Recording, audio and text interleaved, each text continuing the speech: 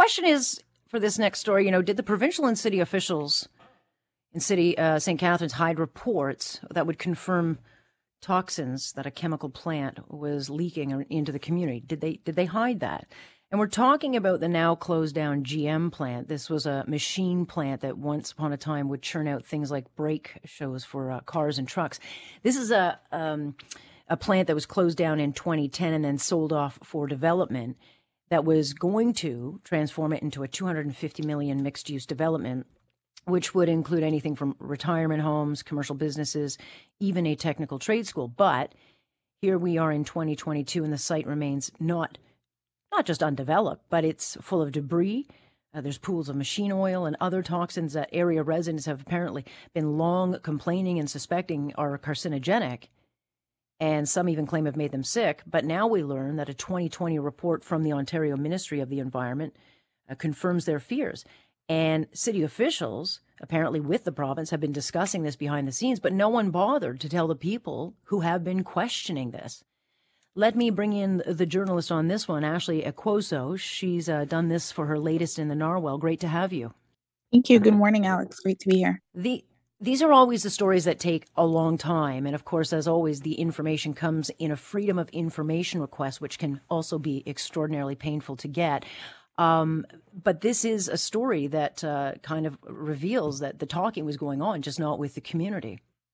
So actually, I started working on this story in May, and I came across the story through a Facebook page, the Coalition for a Better St. Catharines Facebook page, where Glenn Brooks, who is the resident who was sick, kind of talks about living so close to these lands and, trying to question if there was a connection between, his cancer and his diagnosis and just his proximity to these lands. And, I started talking to him and talking to members of the coalition. And as I was wrapping up the story in August, the coalition presented me with the Freedom of Information request that they had filed in March of 2020 and had received in 2022. And in those, 1,700 pages were emails between, a city official and, the provincial ministry talking about, just the possibility that there could be something going on at the site. I spoke to the mayor, who said that the reason why that email was sent is because they couldn't access the site. So they were actually looking for help, looking to the province for help. Ultimately, like you mentioned in your intro, the ministry did come out in 2020 with reports showing that there was PCB on the site, and even though that report came out in 2020, convincing, the residents that, they did have they were right, there was reason to be fearful. They did continue to reiterate that there was no problems with people living in the vicinity. People living in the vicinity shouldn't be afraid of toxins. But, I think the residents finding out much later that there were reasons to be fearful and their suspicions were correct was definitely something that was frustrating. The land, I guess, was purchased by development company Bayshore Group in 2014. And they started building, and then at some point, as you report, they had walked away in 2018. Are they commenting at all, or have they completely just abandoned this? Where does the property and the situation, and why did they walk away? I think that the situation with Bayshore is really kind of the greatest mystery. I say in the story that the mayor even refused to mention this company's name because I think they're, the way that they've handled the situation has really kind of infuriated residents and city officials as well. So, they didn't respond to requests for comment. But, what I understand is that after purchasing this property, they attempted to sell it, I believe in 2019 or between 2018 and 2019. And that wasn't successful. And now, some remediation, the mayor confirmed that some remediation is happening on the site, but it's not being done by Bayshore. It's being done by the mortgage holders of the site. So there is I think there's a big question mark around them.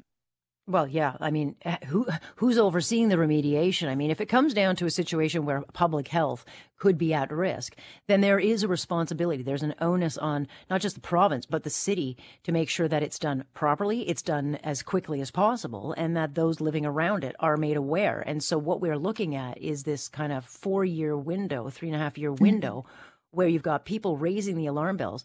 And now we know from your reporting that, the officials were aware of it. But again, it's taken forever to get information out. So even on the surface, Ashley, if people wanted to move away or whatever, or sell their house, I mean, this is information it's not that they deserve it. They have a right to know what's going on around them.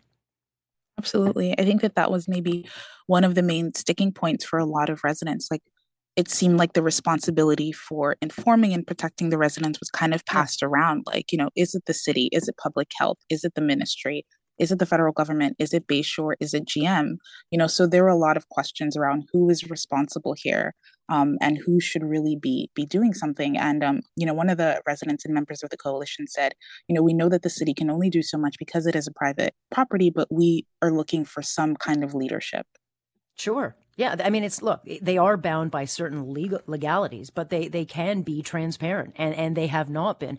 So where does this story then actually go from here? Because it's not just then a health issue. There will be financial implications if you live around that area, and all of a sudden, well, if your land's, toxic, that all has to be remediated, but it could also have a impact on sales in the future. So where do you see the story going now? I think that there's still some, like, I think residents and, all of us interested in the story are still waiting.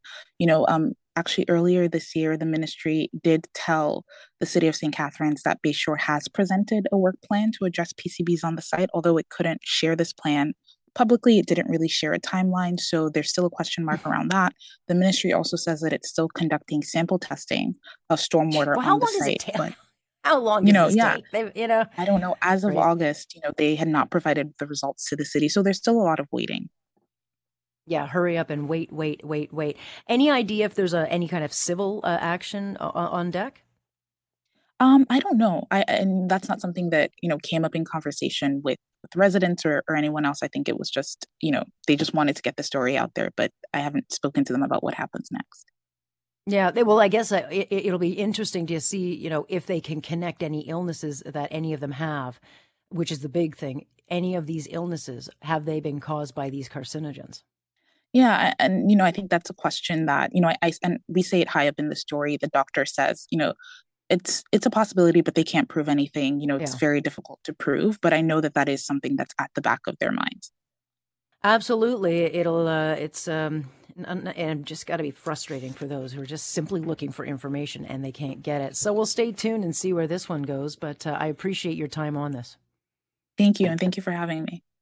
That is Ashley Akwoso with the Narwhal talking about this. And again, these are investigative pieces that you can think it's going to start one way and then it takes you in a completely different direction, but they take months to build. And as we find out in the finished product, it's like they've known for 4 years. At what point do those who we elect to work for us put our interests at the forefront and say, look, here's what we can't do, but this is what we can do, and we can give you the information. Just be proactive. But they just never seem to be.